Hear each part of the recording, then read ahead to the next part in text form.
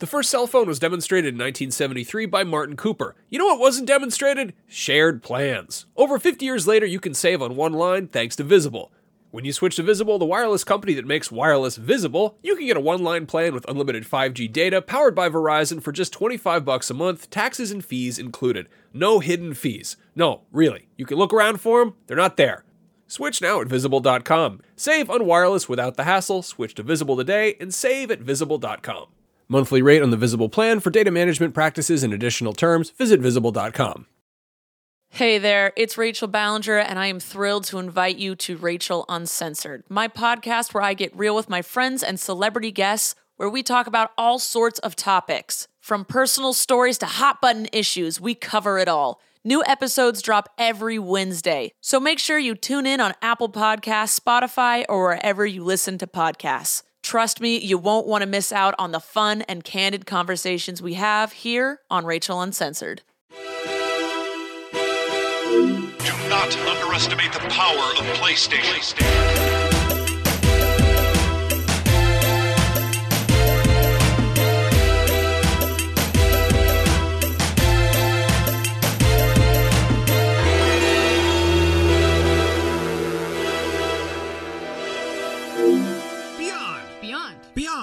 Beyond? Yeah. Nailed it. Yeah. That's what we do. That's what we do. Hello, everybody. Welcome to Beyond episode 470-something. I forgot to write it down on the piece of paper. I'm Max Scoville, and I'm joined by Alana Pierce. Greets. Brian Altano. And our special guest, Nick Robinson from Polygon.com. Hi. Thanks for joining us, man. Thanks for having me. There's a lot of stuff I should have asked before we started rolling. Like, is this a no cussing show? You can if you do a cuss, we have to bleep it with like a cat noise. Yeah, and that's man hours. Somebody has to go in and manually Meow do yes. Yeah. Anyway, we have a good show lined up. Nick, you played some Gravity Rush 2. You also played some Resident Evil. Alana, you also played Resident Evil. Mm-hmm. Mass Effect Andromeda. We got some new stuff to go on that. Final Fantasy VII Remake might be a ways off. What does that mean? I don't know. And also, I played some new things with my VR headset, which made my body upset and my mind feel even worse. Find out what they are. Coming up next. We're not going anywhere. That's actually how we started the show. Anyway. We needed like a jingle, like dun-dun-dun-dun-dun-dun. It's efficient. Yeah. Good. So, Nick, just real quick, who are you? I'm Nick Robinson. I work for a website called Polygon.com. I make really dumb YouTube videos for youtube.com/Polygon, which is a very distinct brand, I think, from the very serious stuff that goes on the regular website. Yeah, people like to go, the Polygon, they gave The Last of Us the bad score, but you do the thing where you and, Griffin McElroy mess up things with cars? Yeah, Griffin put this really eloquently in his Game of the Year video. We play games wrong and bad and don't do a good job of them. So we have a series that is somehow 1,000 episodes long now where we play this like European crash simulation game called BeamNG.Drive that we have really just broken from the inside out completely.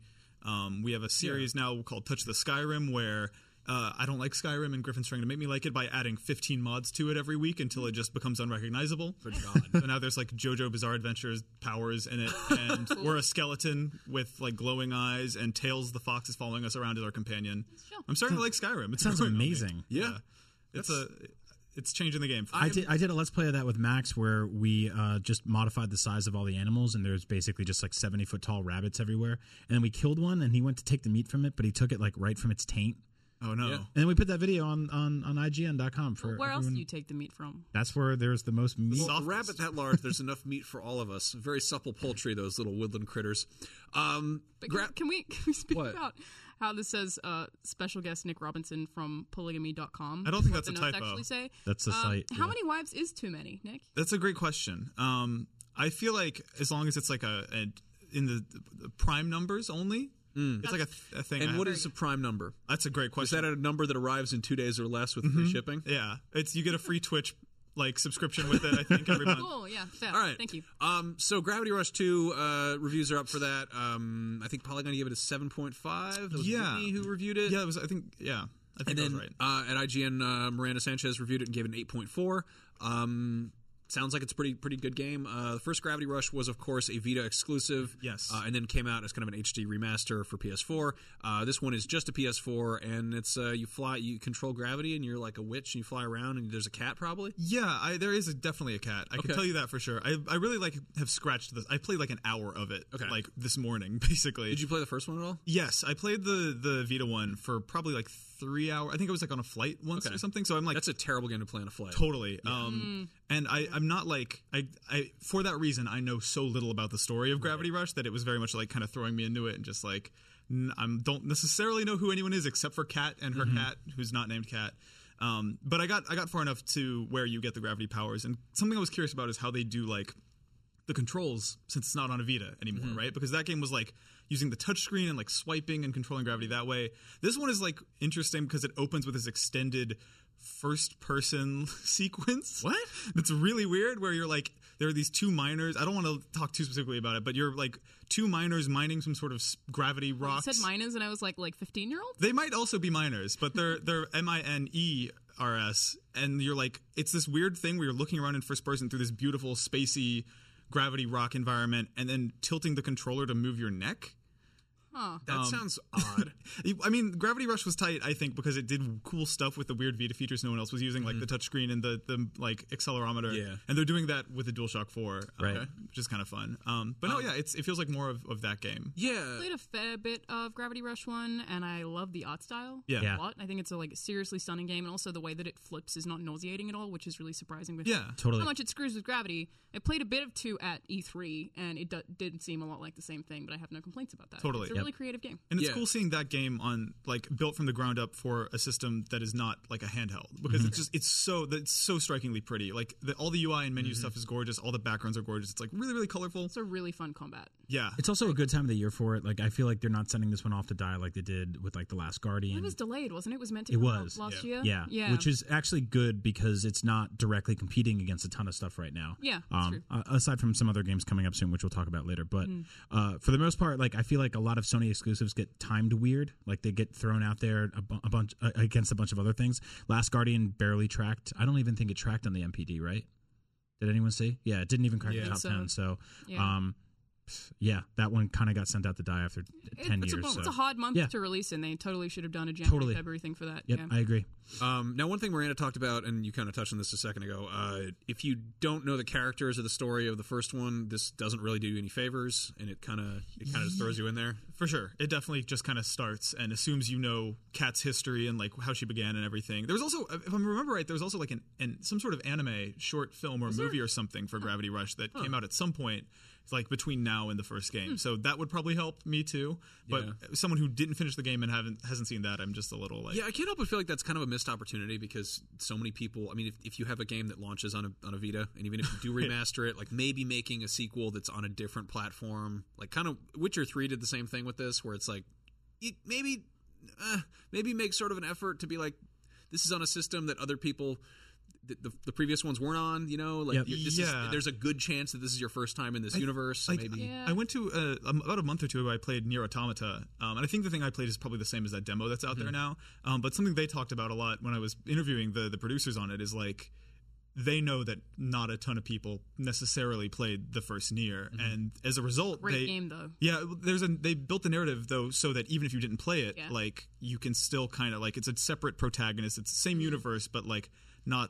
It's not like a direct continuation. Yeah. I think that's a pretty elegant way to handle it. Totally. Even if your game has a number in the title, like it helps. I think it's important to assume that there's always going to be a significant portion of your audience that have no idea what's going on, who are checking out something for the first time. Even like, I mean, it's tough even for like TV shows to just expect that like this is going to be someone's first episode and it's like season 2, episode 5. Yeah, Like, I totally agree, but at the same time, I feel like there's probably only a very small amount of people actually play Gravity Rush for the story.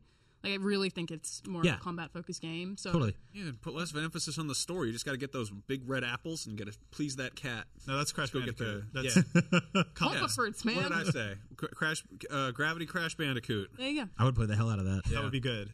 Now, speaking of Basically Skyland. yeah, speaking of games with numbers in the title, I'm jumping around here a little bit. Resident Evil 7, Resident Evil Biohazard with a 7 for the Z. Heavy 7. Yeah. You guys both got a chance to play this. There's a preview event back in, December? Yes. Last year? Yes. December 2016? Back in the day. Correct. What's up with Resident Evil? So, based on all the trailers, even the stuff we saw at PSX, I was like, what the hell is this game? It looks kind of like Outlast. It doesn't look like what I know of Resident Evil at all. And I wasn't sold on that. I didn't necessarily think it was a bad thing, but it didn't look like Resident Evil to me. It didn't look like what I wanted it to be. it's totally Resident Evil. So I played 4 hours at an event, and, you know, it has all of the stuff that I love Resident Evil for, like weird, obscure items that work with doors that you hadn't seen when you got the item, and you have no idea how they interact with each other. You've got to use the Tiffany lamp to open the sliding glass door. Pretty much. Yeah. It's actually on my The tiger's sheet. glass eye opens the bathroom. I'm literally not allowed to talk about all the weird keys and stuff Oh, that's really? under embargo. Yeah, they've just done such a good job of really trying to lock this game down so that nothing is spoiled. And there's also like really overpowered weapons, but you still feel helpless, which is something that's really staple Resident Evil to me. You know, you get a pistol and you shoot something in the head 5 times and it doesn't die, and you have to like deal with that ammo conservation. There's still also the item chest, so you have to really manage your inventory. It just chainsaws and shotguns, and none of it makes you feel powerful. So I feel like it's really back to what Resident Evil originally felt like. It is first person, and obviously that's a huge change. I think it works. It's a little bit scarier, I guess. Can you see your feet? I didn't check. I can't Regret. I was gonna check. Yeah. It's also got VR support, right? And Yeah. It's It like, does. And This is probably one of the biggest PSVR. It's probably the biggest PSVR. yeah. That's yeah, kind of the longest as well. Definitely in terms of like hours that of the game that you can play in VR. Like it's Yeah. not like a Tomb Raider add-on throwaway thing. Yep. This is like you can theoretically play the whole game. The impression I got from talking to Capcom folks is like they don't really expect that to be the primary way most people interact with the game. I would rather die. Really? Oh man, it's, you know, even playing it normally, so you're not being chased constantly, but there is a character who is following you kind of through this giant house that just keeps getting bigger and bigger as you go on sometimes, and every time that I would see him or hear him nearby, I would just hide in a corner in the shadows and wait for him to go somewhere else in the house, which is particularly cool because I don't think he was on a loop. Yeah. I think that he just walks kind of spontaneously, so you don't really know where he is, which The is really sound cool. design is so good on It that is stuff really too. good. Like when you hear him, like you hear a door open like 2 rooms away and he's Yeah. coming up on you, it's You like can hear hell him. the Yeah, worst. But he's easy enough to avoid, which is another thing I like, is that when he's kind of following you in a certain part of the game, what's he like? I don't even know where to start on that. Is it a man? It's a man. He's a dad. He's a dad? Yeah. He's a dad like He's in the spooky dad? trailers that we've seen. Okay. He's a big old hillbilly. he cusses at you sometimes. He does. Really? Yeah. Oh, he's called me a really bad word that I don't want to make anyone have to spend time bleeping, but it was a combination of swear words that was very creative. Wow. He's a very big angry man who, you know, I'm not going to spoil anything, but Right. he is in the trailers. We have seen him. He's part of the Baker family. From like a combination of what I've seen and what I've heard from people who played it sort of behind the scenes, it seems like they're taking a lot of cues from like classic old school horror in the way that like specific segments are like, oh, that's a nod to Psycho, that's a nod to Texas Chainsaw Massacre. Yeah. Like the family specifically that they're using in a lot of the key art is totally that scene in Texas Chainsaw Massacre where they all have like weird dinner with that rubber grandpa man. Totally. And it seems like the way that they're dealing with the family is, it feels like, I don't know this because I didn't get that far, but it seems like they're all kind of tied to certain parts of this ridiculously huge house. So there's like one part is the dad, one part will be the mother, and they all kind of have like different elements sort of, and they're all spaced out. And you just have to like unlock one part to get to the next part of the house. And I think you're looking for someone is why you're there, but there's a huge amount of lore, and I don't know yet if it ties into the previous Resident Evil games, but it definitely has sci-fi elements. Yeah. 100%. I totally agree with you that like it is so surprising how much of a real Resident Evil game this is, because at a glance you could totally mistake it for being like a weird departure. Such a weird choice in But the marketing. once you get into it, it's like, oh, this is like I had a moment in the game that really stood out to me where like there was a bunch of enemies in this room, and in between they were in between me and the place I needed to get, and I had the choice to either craft health with the limited items I had or craft like 10 pistol shots, and I crafted 10 pistol shots and like fought all the enemies, which you could have run past, I guess, theoretically. That's what I did. Yeah. I ran. Well, what happened was like I killed them all, but at the end of that sequence, I had 1 shot left in my gun, and I was like, that is so cool and doesn't happen in video I games think anymore. like just after that part, there's like a boss fight. And Yeah. it's tough, and it totally does feel like Resident Evil 1 and 2, I think more than 4. Also, in terms of scale, it's probably more like 1, but I mean, I loved it, and when I finished playing it, I came back here and spoke to so many people about it, and I'm so excited about it. Like, I hated that I had to stop playing it. It's really good. I really can't wait for this. I think, Nick, what you just said is really interesting too, about sort of ammo conservation, how games aren't made like that anymore. Yeah. Most people nowadays, I think, especially first-person games, you're used to just like kind of standing there and rejuvenating and just coming back to life and being okay, or like hiding behind a wall and being like, everything's safe, or picking up a billion more pistols. So this is kind of awesome. I hope it kind of like kicks a bunch of kids' ass. I mean, it even has those rooms that you go in and save in. There's like a little cassette tape, and do they make that weird spooky music? Yeah, like awesome. It's totally the same as it used to. Does it still work weird where like if you put like a sandwich in one of them in one part of the house, like it appears in the other? Yes, that made I think really because you have a big item storage box, right? Yes. And every one of those you go to has all your stuff in it, so you can't teleport sandwiches if you find sandwiches. Is it weird that like I was hung up on that in the house that like you needed to use like a shield key to get in to fight a zombie shark, and I'm like that should be more realistic. It's that video game thing of like the more they try to ground something in reality, the weirder it seems. Like when they try to explain away Nathan Drake killing 1,000 people, it's all of a sudden calls attention to it. Or I think the Tomb Raider example is really good, where like when she kills the first dude, it's like really sad, and then every other dude after that doesn't matter. I think a penny in for a pound. Yeah, because they make you store your stuff in a real, actual concrete box. The physics of that box all of a sudden start being really questionable. It's fine. But yeah, I didn't think about it much while playing. Yeah, there's also some cool kind of level up things. You collect these coins. This is not on the sheet. It feels embargoed, but it's not on the sheet. I'm allowed to say it. You collect these coins that you then kind of put in these little bird cages that give you free birds. No, that would be cool.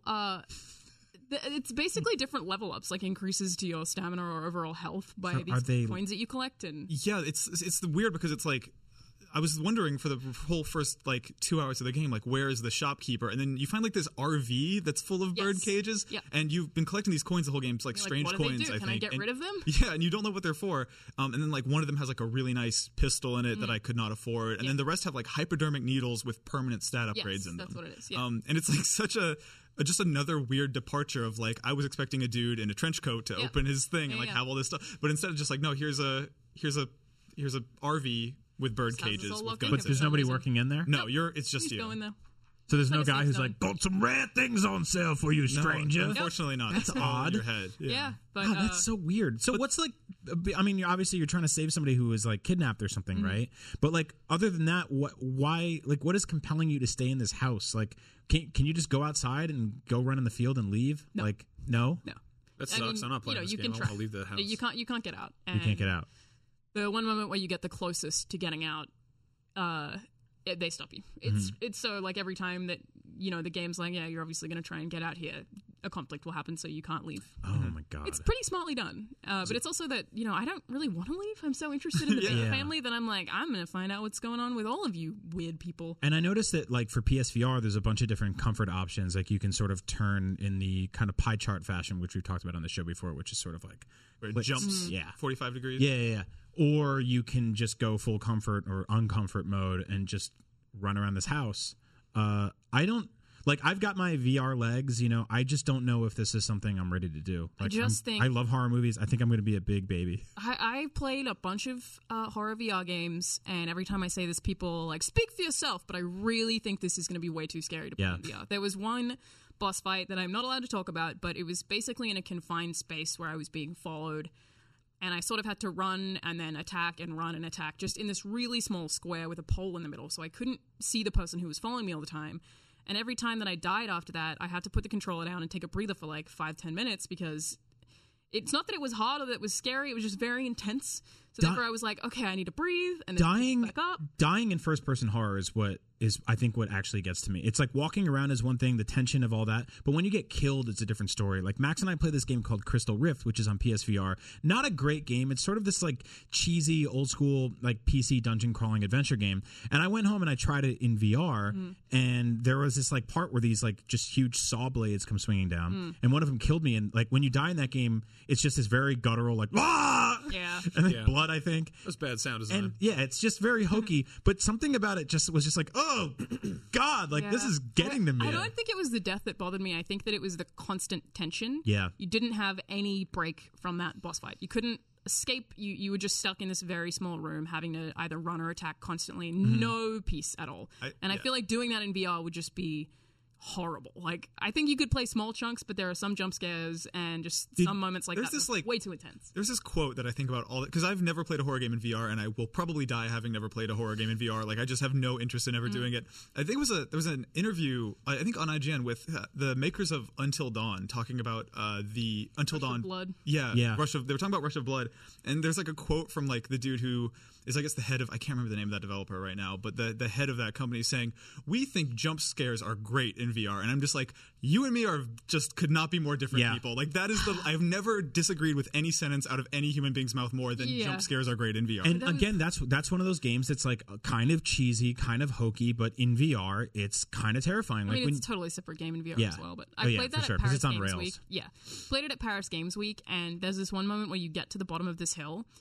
And I was like looking around, there was nothing there. And I was like, I know that when I look to the left is going to be the moment where the thing pops out and you get to continue. And they were like, you have to do it. And I was like, I don't want to look to the left. They were like, you cannot proceed without the jump scare. I was like, do you understand why that's ridiculous? Like, I figured out that it's there. I've evaded it. So I just closed my eyes, looked, and then kept going. I was like, it's actually really funny watching somebody play a VR horror game because if you're looking at the TV, like you just see the ceiling and the floor because they're like, they just look away from what they actually should be looking at. And the thing that I think is the biggest difference between regular horror, because I love horror games so much, I think the difference between playing a game normally and playing it in VR is that you don't have a sense of personal space. Yeah.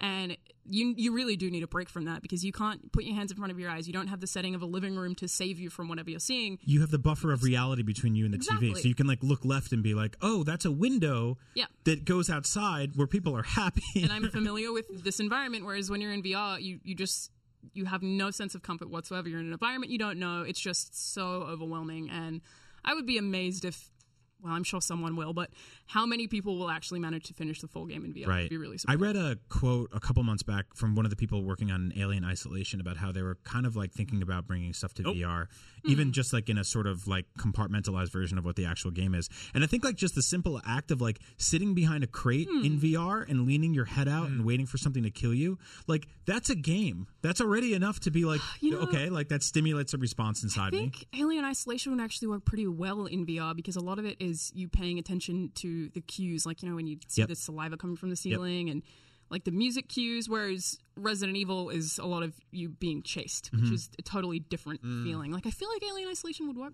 kind of well. You also get enough breaks. Yeah. The Android stuff would suck, though. Yeah, do we know how because I haven't played RE7 in VR yet. Is it still using a controller? Are you still like aiming your gun with a stick? Yeah. Okay. Yeah. Which is kind of a comfort. Yeah. There's two demos out. There's the kitchen demo, which is part of that that demo disc that came with the system, or it's downloadable on the store. And then they launched that new one right at PSX, which is the entire full demo that's been out for Resident Evil 7, but now is completely in VR. And that's a good way to sort of test. Have you tried that? Yeah.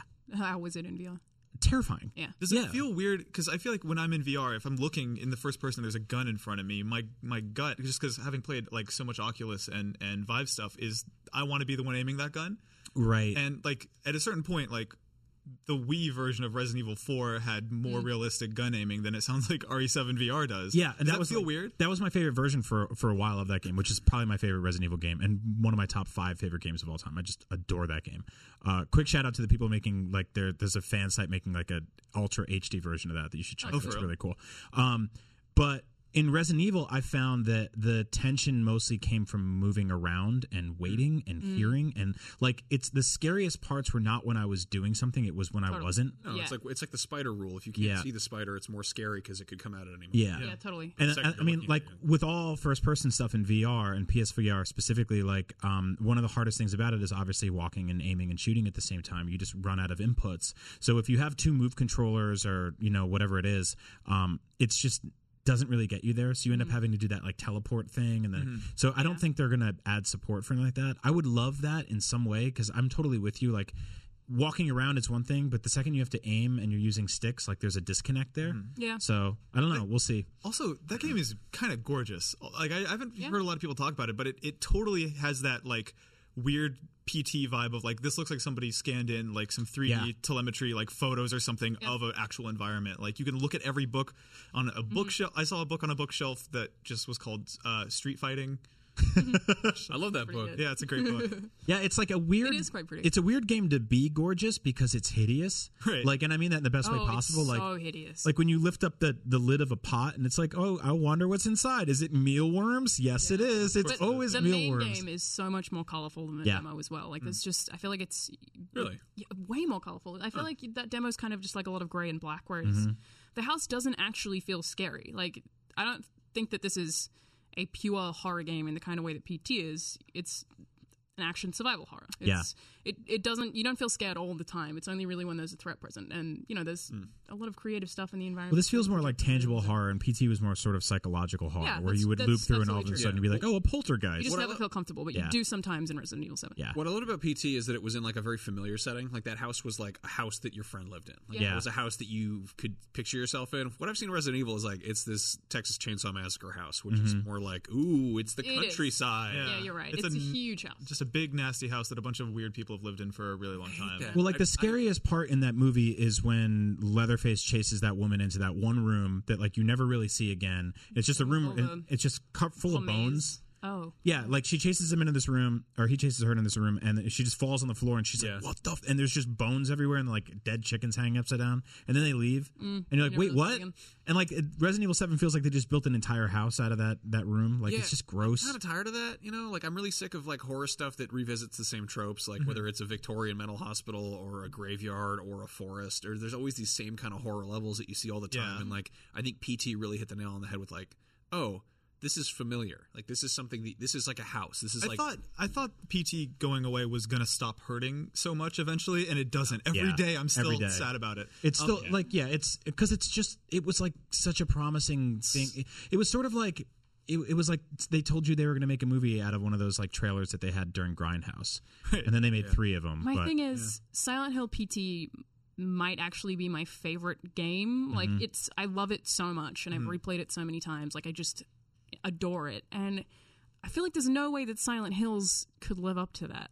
Like that's a big question mark. If it's the last Silent Hill thing that exists, like while I would have loved what Kojima had planned for Hills, like it's great. It's still very good. You know what you don't hear people talk about that much is the final line of PT. When you beat it and they play the trailer and Norman Reedus shows up and everything, there's a line at the end that says like, this is a teaser not intended to be representative of final gameplay. And that to me is actually like, that makes me feel slightly less bad about Silent Hills not coming out, because I would have wanted it to just be that. Like I would have wanted more of that weird mind game stuff. I think maybe that's just what I'm saying to make myself feel better about it. But it's we're both coping. I like in a perfect world, I would have taken a thing like that every year and a half. That was just like here's a living room with a table in the middle, and every time you walk around the table, more ghosts and dead baby aliens. Just a 20-minute unbeatable demo every 18 months. It's full of like secrets and puzzles, and the whole internet's coming together to find. And which is like there's an element of that in Resident Evil 7. It's absolutely going to be like that. The Reddit is just full of theories of people overthinking stuff. But also when I was at Capcom, they told me that no one has found the fastest way to beat the demo yet.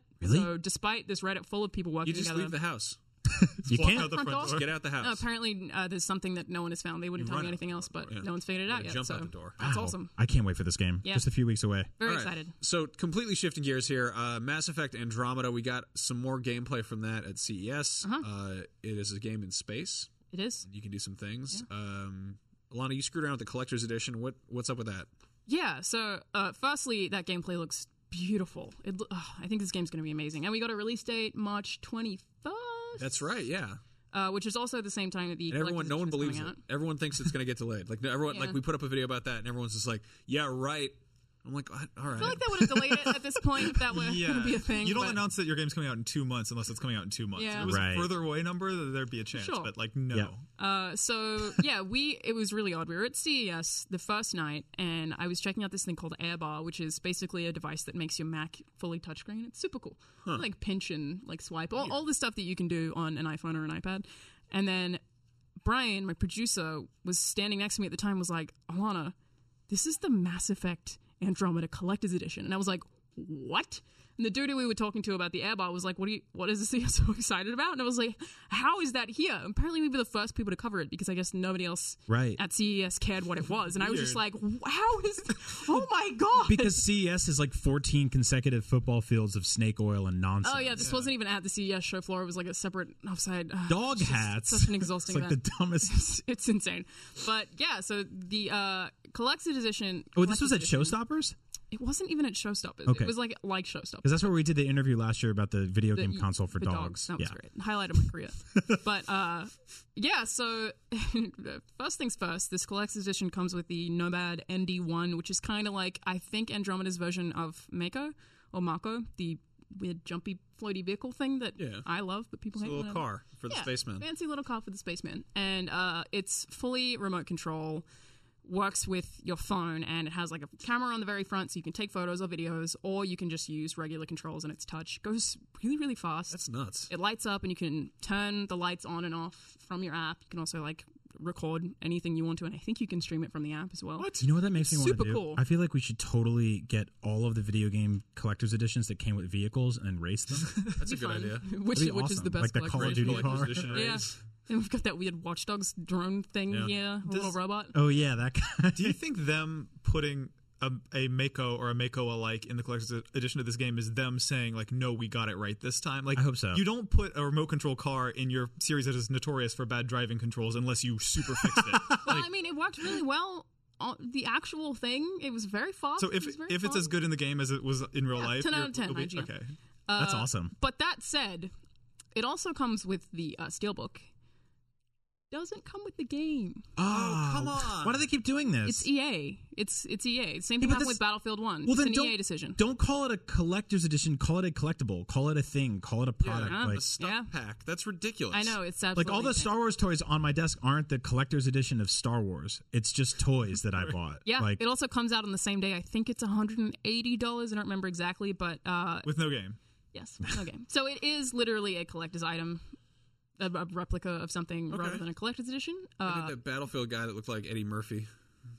Yeah, that's pretty nice too. This one's like actually that from guy. PDP. That one was from Triforce, and PDP make good stuff. Yeah. It's really cool. It's very high quality. I'm super impressed with it, but made a car. it was not PewDiePie. they couldn't have like just thrown in a little piece of paper, like a fortune cookie sized piece of paper with a code on it to Gotta download be the game. an EA thing. It has to be because I mean, really for this to strange. happen in two separate companies, it has Yeah. to be EA being like, no, we want to be the only ones to release this game. I have no idea why. I'd love to find out. But this is, I think, the third time it's happened. Is that like they can't track NPD on it? Like, what is like? I don't get the logic. really of have no that. idea. It could be to do with if there's no game attached, they don't have to worry about regions. Like Maybe. they can ship this thing. That makes worldwide perfect sense. And it's still going to be an RC car that works with your garbage, whatever. But if they include a game for it, that means they have to make separate SKUs for each region. So Yeah, it's true. yeah.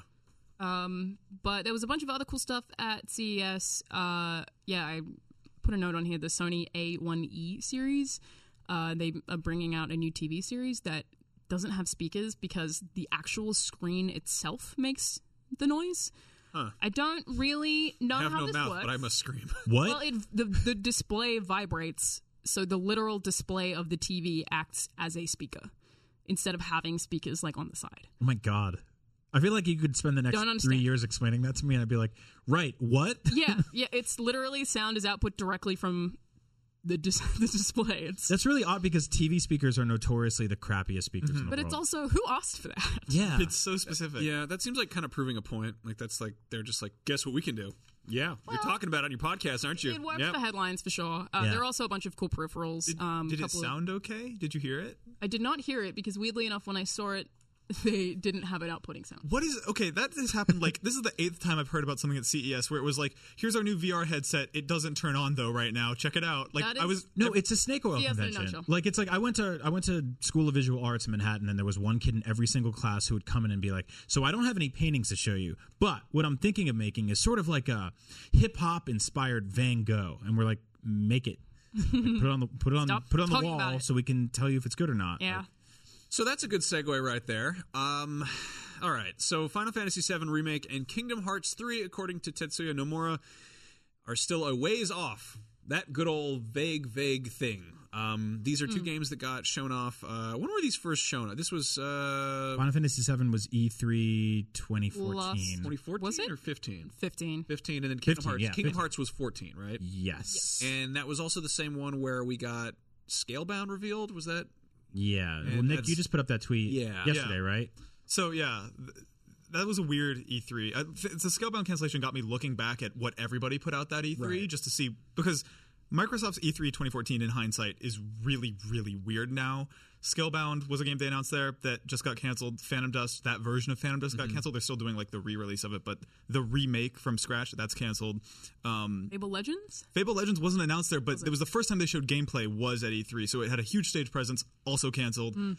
Project Spark didn't get canceled. It got released and then unreleased. You can't buy that game anymore. Really? Right, Yeah. that's right. Yeah. So That sounds great. And then I went and looked at like Sony's E3 lineup that year and Nintendo's, and while not every Nintendo game from E3 2014 or Sony game from that year was great. They all, for the most part, came out or didn't get canceled, except for like, I think Dead Island 2 was on stage at Sony for a little bit, but that's not a Sony game, so I don't think that really. And also, that game is like, I think they just shift to another development team. It's not like canceled. Anyways, that was a weird year in hindsight. Well, was that the year that Xbox One was announced, or was that the year before? 2013, they announced it.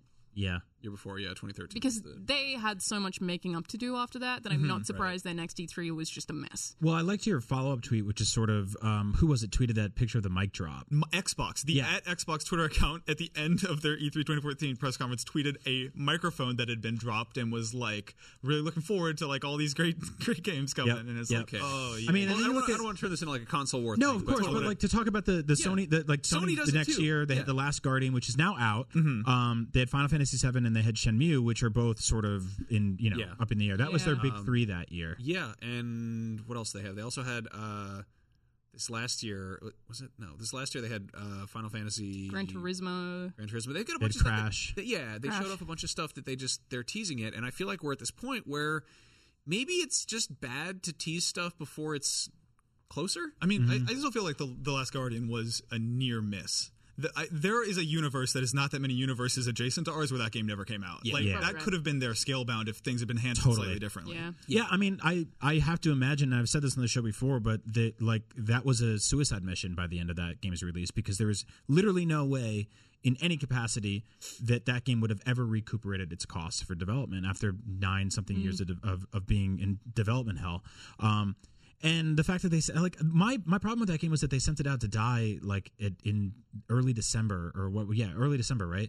Yeah. And like of all the times, and they could have at least recouped a little bit. I would guess it's because coming off of the 10 years of people being familiar with the name, they just assumed that everyone would want it enough. Yeah. But, people who just play FIFA and Call of Duty don't know what that is. Yeah, it's also your Christmas money is all spent by that week anyway. Yeah. But I think it's like, I mean, strange choice. It brings back that age-old question, like, do you want to find out about games like 2 months before they're out, or would you like to know that someone's making something for a long It's one of the things that makes our industry the most different from like movies, right? Yeah. Like as soon as a movie starts production, everyone in that industry knows about it for the most, unless it's like some secret Star Wars or J.J. Abrams like hidden Cloverfield project. Or the Uncharted movie. right. I mean, it's a video game movie. It's like development hell forever. It's like the second it's greenlit. Like there'll be scripts floating around, but the second it's like in pre-production, people are like, "Oh, this is happening," and then pre-production can fall into hell. But like, yeah, I mean, but like I think like with movies, they're never like Mark Wahlberg kept getting stuck in the wall, so we had to like. So they call him. We pushed it back 18 months.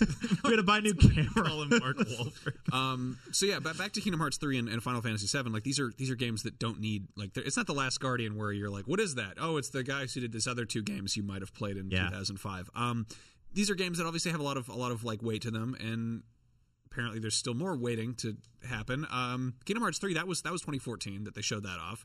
Nomura said the production process is different than what we've had up until now, so I can't just give you a general idea, but I can say there are worlds that remain untouched. We've advanced in the production of worlds that have yet to be announced, so we can't show them for now. As far as development status goes, there's still a ways to go. So maybe, why did you show it to us in 2014?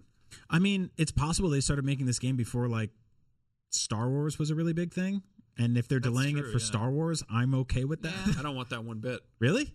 So I got in a big fight with the Kingdom Hearts community. No. Yeah.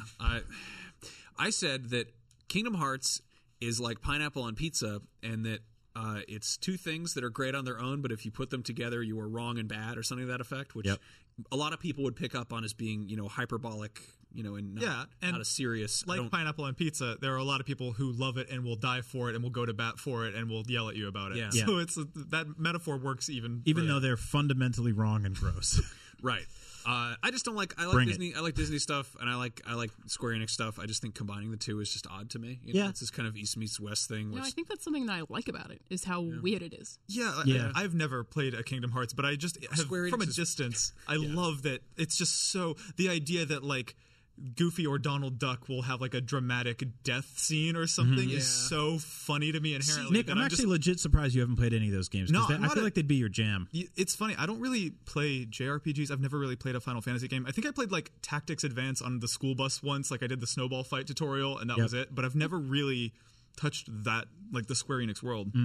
I am excited for the Final Fantasy VII remake because it's CyberConnect 2, who made Asura's Wrath, which is like the best game ever. But that's kind of the extent of my love for that stuff. See, I like the idea of like them folding Star Wars into this. First of all, we don't get enough Star Wars video games. Second of all, like I don't know, like if you go to Disney, you can see the Millennium Falcon with Mickey standing in front of it. I don't like that so much. It's weird. It's odd. Like they have that Donald Duck Boba Fett crossover crap that they sell in the store. There's something really funny and quirky and weird about it. Weird. I like the weirdness, and the thing for me is that Kingdom Hearts is so happy. Yeah. I mean, some pretty messed up stuff happens, but I feel like it's just a really happy universe. And if you can put Star Wars, which is something that I like, into that already happy, like goofy, cartoony universe, I'm cool like with Max, you don't have a problem with Disney Infinity. No, that's because it had a consistent style guide. Well, yeah, it had one like cohesive kind of aesthetic. Yeah, that is true. Really gets me. Like if they had classic Disney characters that are redesigned to look like Final Fantasy characters, I'd be so down with that. But the fact that they look like regular Disney characters that happen to be wearing Final Fantasy armor, I'm just pants. like, no, thank you. I don't like how Mickey is it Mouse with spiky hair? Yeah. How is like Sora? Like how is a Kingdom Hearts human gonna look standing next to a Star Wars human? Because those are two very different types of human, right? Like drastically different looking. Make them look like rebels, right? Maybe. Yes, I don't know. Anyway, it's weird. I anger the Pineapple Pizza crowd. Final Fantasy VII. Nomura said we're making steady progress on its production. While we are indeed working on it, I think we'll have you guys wait a little longer for both Kingdom Hearts 3 and Final Fantasy VII Remake. So I think about 30 something hours and 25 hours into Final Fantasy 15, and I'm in love with it. I think it's my game of the year. I never finished a Final Fantasy game. I dabbled in them when I was younger. It's funny because you can pick up the soundtracks to classic Final Fantasy games in this, and I'd be in the corner of my best friend's room, like drawing or playing like Game Boy or Virtual Boy or whatever, while he was playing FF6 or 7 or 5 or whatever. And so like those soundtracks are like very deeply rooted in my childhood, and like I remember like caring about the characters and like watching certain sequences, but never actually being like fully engulfed in the game itself. So to play this and jump fully into it and be like, I am really enjoying this game. It's fantastic. The fact that it says the Final Fantasy for fans and first timers is, I think, totally true. And it's got me being like, hey, I'd be super down to play Final Fantasy VII with this control scheme and this level of exploration. Right. Yeah. So I'm like, all right, when's that going to happen? Is that going to come up real soon? They built this whole engine. They got it running. They got a combat system that works pretty well. It seems to work well with big swords. Keep in mind, Final Fantasy 15's first iteration was announced like before any of us were born. Right. Like, that game was in development for 100,000 years. That was actually developed coinciding with Final Fantasy 2. They were simultaneous development on this project. Mark Wahlberg kept getting stuck in the wall. Yeah, it sucks they had to patch him out of that game. I just downloaded it and just got through the tutorial, and we have a 3-day weekend coming up, and I'm really excited to start playing. Final I adore Fantasy it. I played like 8 hours straight the other day. It's a great game. Yeah. Are y'all Final Fantasy fans at all? Not really. I'm kind of like Max in that I grew up with the Super Nintendo ones and the a little bit of the NES ones. I wasn't super into the NES ones, but like Final Fantasy 2/4 on Super Nintendo is one of my favorite RPGs of all time. And then I tried getting into like the later 3D ones after like 6 and 7 and 8, and just wasn't too crazy about them. Yeah. They felt just really weird and obtuse. And then like when they went into like MMO territory, I was like, I'm out. But the same way as Max, like I had like friends who I would go over to their houses and they would just be playing for hours, and I just sort of consumed it vicariously through them. But then this one came around, and I'm like, oh, for first timers, well, that's kind of me again. And I saw the whole like buddy trip, Zoolander fight dinosaur angle of it, and I'm like, this is really cool. I love cooking, and the food looks awesome in the game. Makes me hungry all the time. Yeah. So I'm really excited to jump in and just like kind of like Max. I don't know. Max is my best friend, and he just knows what I like. And hearing him talk about this game, me kind of being like, oh, you know what? Like I think I would get into that. Like Max kind of sold me better than any trailers did or anybody else did. That's kind of why I really asked. Sweet. And are you a Final Fantasy fan at all? I played 6, 7, 8, and 9. 8 was actually the same for me, where my dad was living with someone, and his son was playing 8 in front of me, but he never let me touch it. So I experienced that game without playing it myself, and I had no idea what it was until I played it way, way later, and I was like, this is that game from my childhood that kid wouldn't let me touch. But I only finished 9, and I love 9. The rest, I'm like, I don't like them so much, but okay. I mean, 6 is a really good game. This conversation, I'm having a similar reaction to you, Brian, which is that this conversation is making me want to. This is the first out of all the talking I've heard about Final Fantasy 15. The fact that you have never finished one and you're enjoying this makes me want to try it. Yeah. 4 homies in cars riding around, just That's exactly bantering. That is my shit. Like that vibe is amazing. That's exactly what it I is. want to go to. 100%. For. Like, I'll warn you as somebody who's like very far removed from this that the tutorial kind of turned me off, and there's a certain point where you can just leave it, which is nice, because kind of jumping in, I was like, this is not for first timers. This is for people who love this crap. And then little by little, I was like, you know what, just The power through it. tutorial is really bad. You can also skip the tutorial and just sort of pick it up later. You will pick it up. Yeah, tutorial is not great. So I'm just like really happy about that, and I can't wait to play. I can't wait to play 7 whenever that happens. I'm not play it with my kids someday. I'm not It's gonna be super exciting. bothered by either of these delays. I feel the same way about delays every time, where it's like I want a good game, so delay it if you need to. But yeah, I think it's very odd that they debuted them when they did. I also think like Square delays are like just it would be weird if these games didn't get pushed back 1,000 times, right? Like if Final Fantasy 7 just came out like this year somehow, that remake, it would be like how something. Well, something I feel the same way like when Reggie gets on stage and he's like, in 2015 you'll be playing Legend of Zelda. I'm like, no, I won't. Stop lying. Like, it's fine. Well, we have this relationship now. I don't believe you, but I'll give you money eventually. We're at a point where the kind of the hype train is part of the experience. And expectations weigh so heavily on games when they're announced and when they come out. And like we saw this with like with comparing like say Fallout 4 with Watch Dogs 1, like the fact that they're like, it's out this fall, you can go get it, and you're like, oh, whoa, cool, we'll do that. And it wasn't like a lot of like conspiracy theory and disappointment ahead of time. You didn't have time to get mad that anyone downgraded it or anything. It was like, I just found out it's like that Louis C.K. bit about being on a plane that has Wi-Fi and the Wi-Fi goes out, and you're like, I can't be angry about something I didn't know existed a few minutes ago. Well, that's weird. The light's going on and off. Anyway, It's PT. Yeah, I thought that was like a 5-minute warning or something. I don't know. It could be. It's like trying to talk to us. The weird elephant in the room with this thing is that it's a Final Fantasy VII is going to be broken into chunks, and you won't be able to play it all in one sitting. Like you said, you're 25 hours into no idea how that's 15. Like, I don't know if you'll be able to do that with 7. I mean, maybe if you grind in certain areas, and are different developers handling different portions? Isn't that part of it too? Could be. CyberConnect 2 is doing the first bit. I think you are right about that, but I also think it's a terrible idea. Like, Hitman is a really, really good game, but just didn't get any attention when it came out this year because it was episodic, I think. Yeah. People were like, oh, wait until all the episodes came out, and then they were like, oh, I've got all this stuff to play now, it's too late. I think story-wise, like Final Fantasy games are long as hell. Yeah. You can have like part 1, and it's Lord of the Rings is one story. And it broken into 3 pieces. People are like, whatever, I think publishers are still struggling with that idea of like how to keep a game in your vernacular for a long time, and how to keep you from trading it in. And do you add multiplayer? Do you add like special segmented missions that come later? Single player DLC? Like, how do you get someone to talk about a video game for a year and a half? Usually something like you work on something for 10 years. We talk about it for 5 days, and then we never mention it again. Like I spent the first month of 2016 gushing about how much fun Far Cry Primal was, and then I never talked about that game again because they stopped supporting it. And I think if they had thrown out some DLC in the fall, Game of the Year talk would have come around, and I would have been like, Far Cry Primal was a great time. Hitman is maybe the closest I think anyone's gotten to getting it right, because I feel like I did legitimately hear people talk about Hitman all year round, but it is like, it's so true what you're saying about episodic games giving you an excuse to wait till all the episodes are out. I think every single person I know has been telling themselves for the past 4 years that they're going to play Kentucky Route Zero someday once that last one comes out, but nobody's actually touched it. Like, obviously some people have, but like for the most part, I think it's easy to just be like, I'll get around to it later. It's convenient. This Final Fantasy VII remake could. What would be weird to me is if every episode of Hitman was by a different developer, like using a different engine and everything was different. That would be a way different situation. I kind of like that. I mean, if your progress would carry over in some bizarre way, that's kind of awesome. I know we already mentioned Grindhouse like once today, but like that's almost a Grindhouse approach to or like game 4 mythology rooms approach. Yeah, I like that. All right, so it's time for What VR Playing, the VR segment of the show. I have a virtual reality hat that I like to put on and go to different places. And I've been playing catch up in the virtual reality world. Is catch up a new game? No, catch up is where the bus is leaving without you. And you're a burger and people just dump condiments. So it's not a condiment thing. It's about buses. Like, I went with condiments. I totally thought it was going to be a ketchup. I was just thinking like you're an actual first person burger and people dump mustard and ketchup on you. I'm kind of a first person burger. Anyway, I checked out this game called World War Toons, which is free on PSN. It's in beta. I think you can play it without VR. It's a first person shooter that is World War II setting, but everything is very cartoony and very like Looney Tunes style, very like Who Framed Roger Rabbit kind of thing. The explosions are all like kind of hand drawn. It's like really charming, and the VR support is awesome.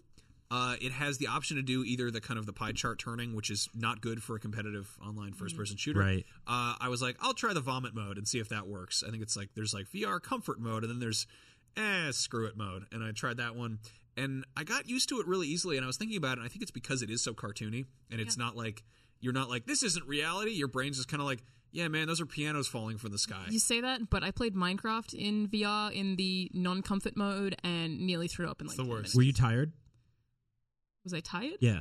A weird question. Just in general? Yeah, always. Okay, well, that's actually an issue with VR. Is it really? Yeah, if you're not well rested, it's way tougher to adjust. I with don't stuff remember like that. being tired, but I know that I got really hot and wanted to throw up. That intuitively makes sense to me, but I can absolutely corroborate the fact that Minecraft and VR made me want to die. Yeah. Unless you play it in the pie chart. No VR game has made me as sweaty as that, except for maybe Thumper, and that's more like a good sweat. Yeah. But the Minecraft VR sweat that I got was just like, I feel bad. Yes. Like meat sweat? Anytime well, you know what it was? It was anytime I moved in Minecraft VR. I was like, if I move my analog stick at all, I am not having fun. Your body totally heats up. I had to keep taking it off. But it wasn't this way with this. This wasn't. No, this is. I've played a lot of VR games. I played like the piloting stuff where you're spinning upside down, and it's kind of odd that you do like the piloting stuff, which is your complete like.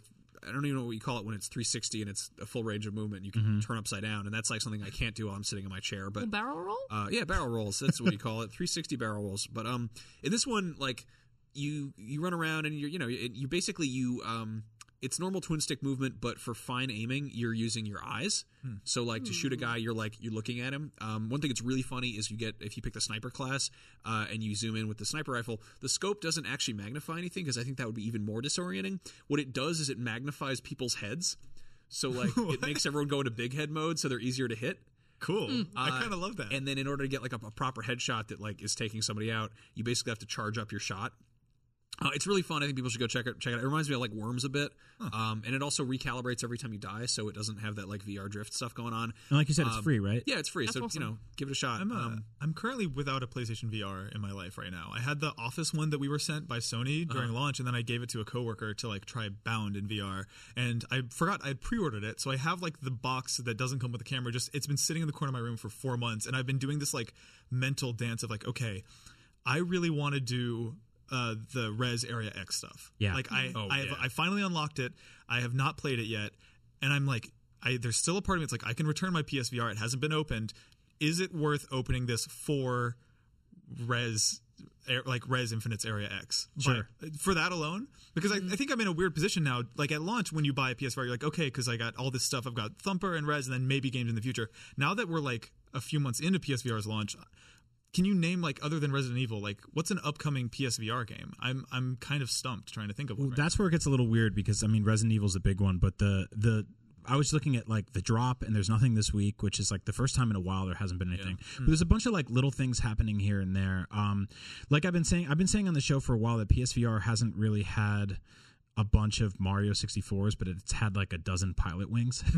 You know, like, it's kind of a weird launch where you're like, all right, well, there's a few, like, C+, B- games, but there haven't been a ton of like A+ games. But yeah, and I think a lot of the things that are coming out are from indie devs who don't have huge marketing budgets. So there are still things coming out, and a lot of them are creative and unexpected and weird. It's just that you don't know about them because they don't have the money to tell you about they just them. kind of appear on the store. Yeah, which I kind of like. Yeah, like, me too. What's here this week? Yeah. That's cool. Like I had never heard of World War Tunes until this conversation, so that gives me something to go home and check out. I guess I also feel pretty confident because like PSVR, my understanding is that it wildly outsold the Vive and Oculus. It did, by landslides, and that is kind of the biggest hurdle in VR is like where's the user base? The user base is in PSVR, so I do think that games will get there eventually. I just wish I had like one thing on the horizon to look forward to, because then I could open this box and not feel guilty. Werewolves Within just came out. That's an awesome game. I reviewed it. Werewolves Within. Oh yeah. Which is basically Eagle Flight's really cool too. I think I watched y'all play. You didn't like Eagle I Flight? hate Eagle. What? I hate it so much. Why? Sound design, man. You don't like those scraws of those eagles? Oh, that game. The way I describe that game is it goes bump, bump, bump, scraw, and that's the entire game, the whole time. Is there a separate what's volume wrong with meter that? for the eagle itself in the Hate it settings? so Because that much. would help. I wish that every video game had like an animal Animal specific. You could turn I like it to on. play with bears so all the way bad. up and every other animal down. It makes Assassin's Creed 3 very weird. Yep. So one other game I jumped on was Surgeon Simulator Experience Reality. Surgeon Simulator is a game that I really, really want to love. It is a game where you do surgery, but it's like bad, goofy surgery, and the controls are sort of like kind of inherently wonky. It was kind of one of the first, like, it's broken on purpose kind of it's games. very much that kind of like Class of Goat Simulator kind of thing. Yeah. This one, like, I've played the first mission of Surgeon Simulator, which is like a heart transplant. I've done it a few times. I'm like, maybe VR is the way to do it. It's still going to be goofy, but having like, one-to-one controls with PlayStation Move controllers maybe makes it better. I don't know if my setup isn't right and I need to get the lighting better or recalibrate or whatever, but it's even worse than it was before.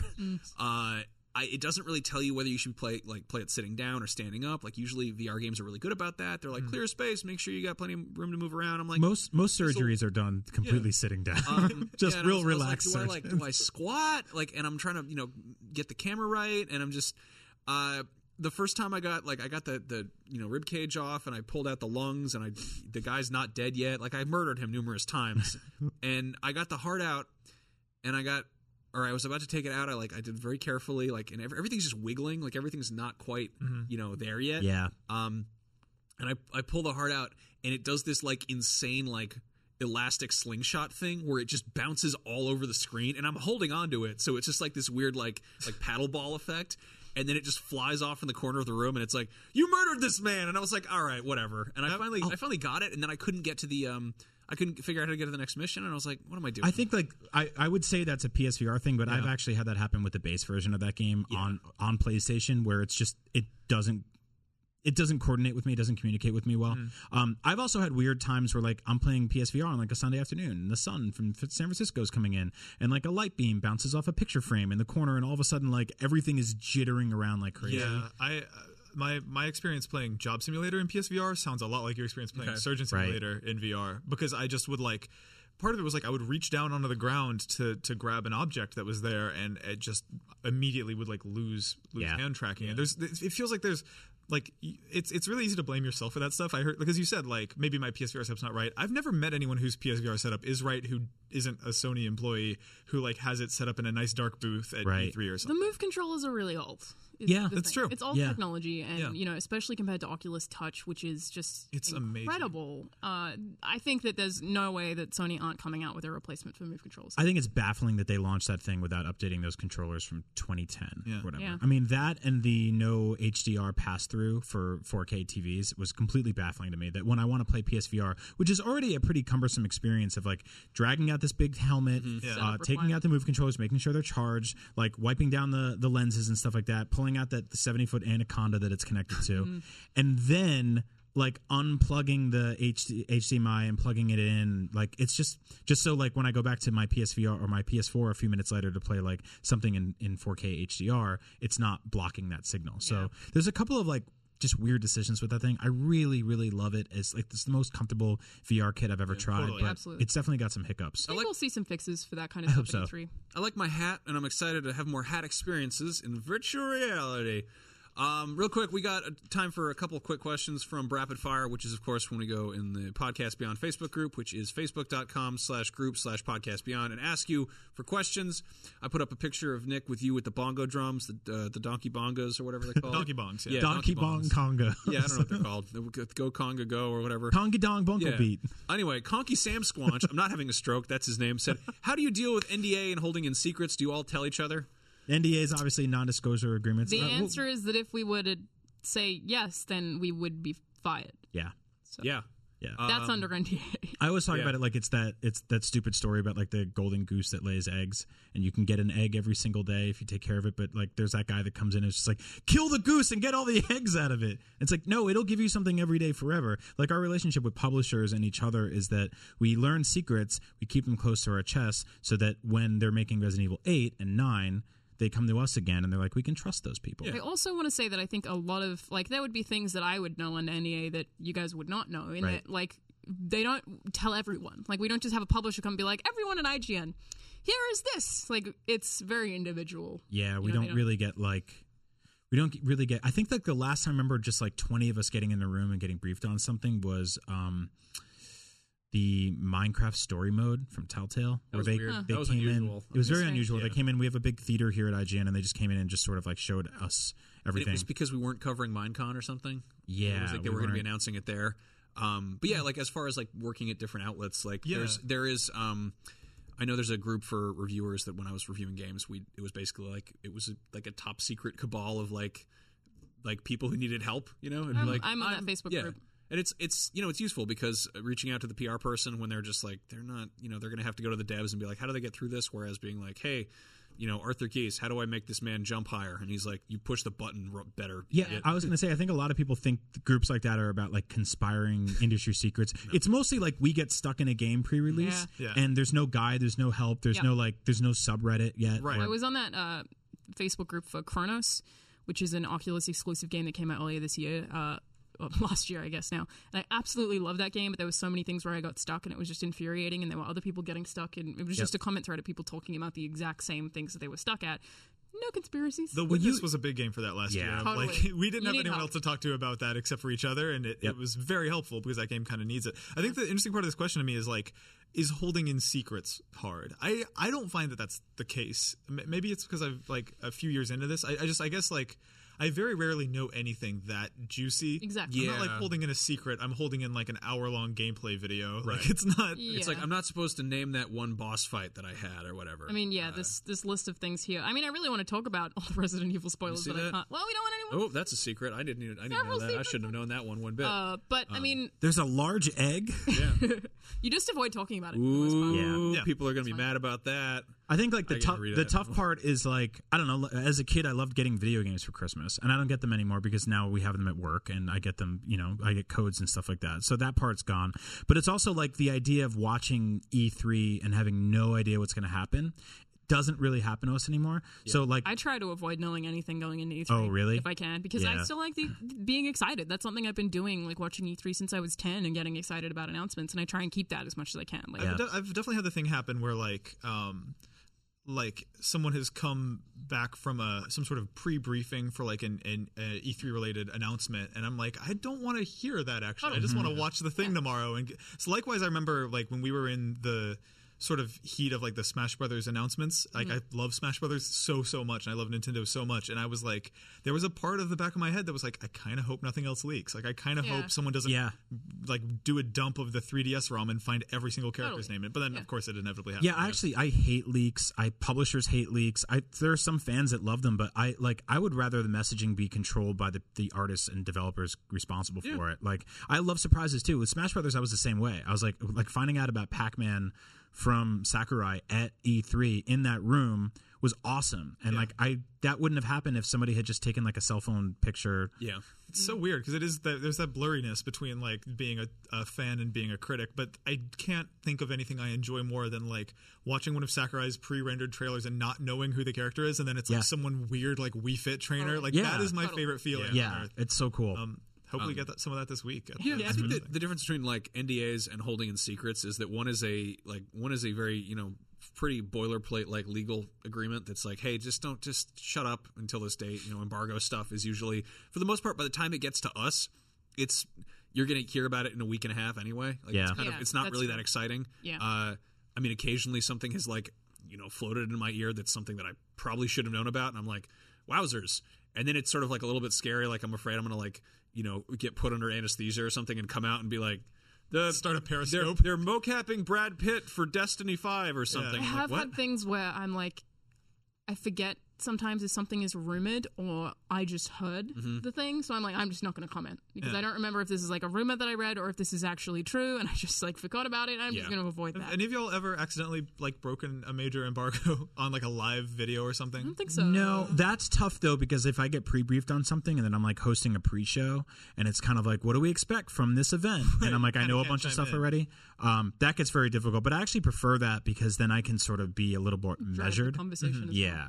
And I don't have to spend 20 minutes being like, Sonic the Hedgehog is in Horizon Zero Dawn. Maybe. I'm like, I know he's not. Or I know he is. Yeah. He is. Kevin Atteridge? Yeah, that was it. That's how that word works. Okay. Nick talked about how he wanted Hello Games to drop No Man's Sky and return to smaller games like Joe Danger. Are there any other developers who you'd like to see do the same? Rockstar with Max Payne. As always, thanks. And then 2 different types of hearts, which I thought was very nice. Creative love hearts. Yeah. Thanks, Kevin. I like that Rockstar comparison. I do. Yeah. I started playing Bully over the holiday break because it's on iPhone now, and I was on a long flight.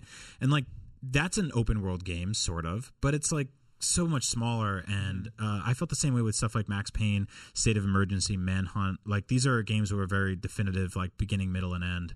And I think that like you could get a game like that every 2 or 3 years instead of every 6 or 7. Yeah, I wouldn't say that about Rockstar because GTA is so good. Yeah. And it's like what they're making is so amazing that I would never want to pull them back. But at the same time, it would be cool to have like more Rockstar Studios because like I loved Max Payne 3. I loved 1 and 2 as well, but 3 was a really, really good game, really well paced. So I think I would want another Max Payne, but I would want it from Remedy. Yeah, I want Remedy to make one again because I don't actually see that happening. I reinstalled Max Payne 3, which by the way, if you want to try to play Max Payne 3 in 2017, it's really hard because you have to like go in and manually reinstall Rockstar Social Club and do all that. I had to jump through some hoops, but I did finally get it running, and I'm like, I mostly want to play that again to see if like I was a teen when Max Payne 3 happened. I don't remember if it was good or not. I want to like play it again and see if it was as good as I remember. But like really, the one thing I do remember about Max Payne 3 is as cool as it was, it didn't feel like Remedy's Max Payne. No, It right. was such a specific vibe to that. I mean, they were prototyping Michael shooting mechanic for 5. Yeah. Like that's what they do, in the same way you see like the fighting and traversal for Warriors is like early version of GTA 4. Like it's weird how they kind of test that stuff out. So are there any developers though who are like you feel like they're stuck under the weight of some enormous franchise that you want to get them out from under? It's like we were just talking about this. Who's the other indie dev that's doing something like really huge that started out with something smaller? God, I'm trying to remember this. I mean, I think in general, like the bigger and better is like with the trajectory that happens with most franchises, and I think a lot of stuff does get lost in the process here and there. Like I love Mario 64; it's probably my favorite 3D Mario, and I think that like I don't really want like a game 5 times bigger than that. I think there's something great about that size, you know. Yeah.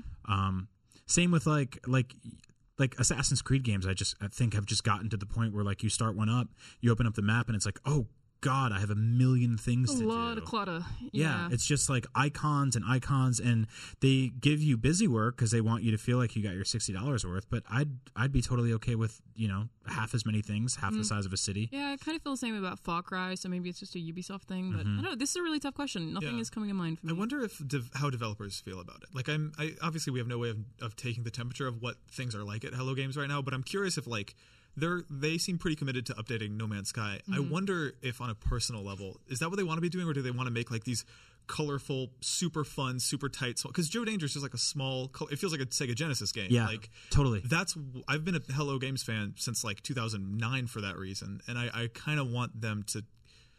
That's their wheelhouse for me. I want to see what they would make in that. Yeah. But it's weird with something like that though, because then do you go like from the makers of No Man's Sky? Yeah, I totally wonder what they. I'll be interested to see how they do that for their next game. Whatever their next game. Me too. Is. I would. I put a Joe Danger in No Man's Sky. You just ride a dirt bike around. I'm actually amazed they didn't do anything like that. Yeah. That would have been great. There must be some planet out there that's just his head. It's just Joe's head. Start like looking. A stubble field that picks up like a third of it. Yeah. So let's wrap things up here. Before we go, Nick, where can people find you once again? You can find me on youtube.com/polygon for good videos and youtube.com/Babylonian for bad videos. You've done some good and bad ones on both, I think. Yeah, the lights really are flickering. It's really weird. It's like we have a thunderstorm in here. Oh yeah, it is pretty messed up out there in San Francisco this week. A lot of rain. But I am Babylonian on every website like Twitter, Tumblr, YouTube, and I do a podcast called Cool Games Inc. with Griffin McElroy, where people submit really stupid ideas for video games to us, and we kind of design them as though they were real. I love that really idea. want to That's such an. I should awesome have thing. all y'all on it, just like back to back to back. Yeah, let's do it. Just batch record. Let's do it, man. We love your work. We're glad you're here. Thank you for having me. Yeah, I think you're fine. Love to have y'all by on this crappy weather. Of course, you can find us all on Twitter. You are, like you said, Babylonian. I'm Max Scoville. Alana is Charl Anazard, and Brian, your Agent Bizzle. Yep. We'll be back next week with more of this show that we do, which is Beyond. Is there anything else I'm supposed to say? I forget. No, I think you did really good. Is that it? Oh, Right. we're giving away an entire RV full of birds. RV full of birds. Yeah. If you find it and you have enough special coins, it's all yours. I guess also check out the YouTube channel on youtube.com/IGNBeyond and the you're such a Facebook shill. page, Good God. which is facebook.com/groups/ I mentioned that one. No, that was exactly what we forgot. Oh, Yeah. that- Also, the apps. You're glad you're here. The apps are out there. Y'all got apps? Yep. We have hella We've got lots of apps. Whoa. Yeah. That's the end of the show.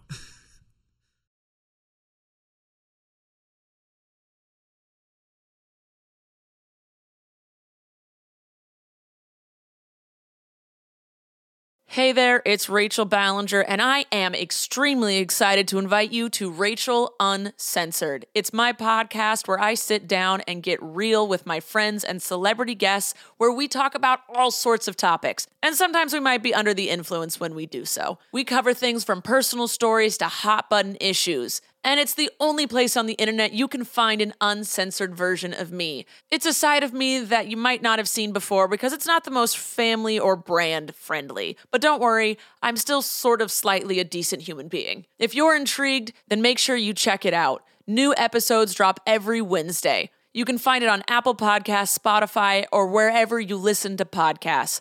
Trust me, you won't want to miss out on the fun and candid conversations we have here on Rachel Uncensored.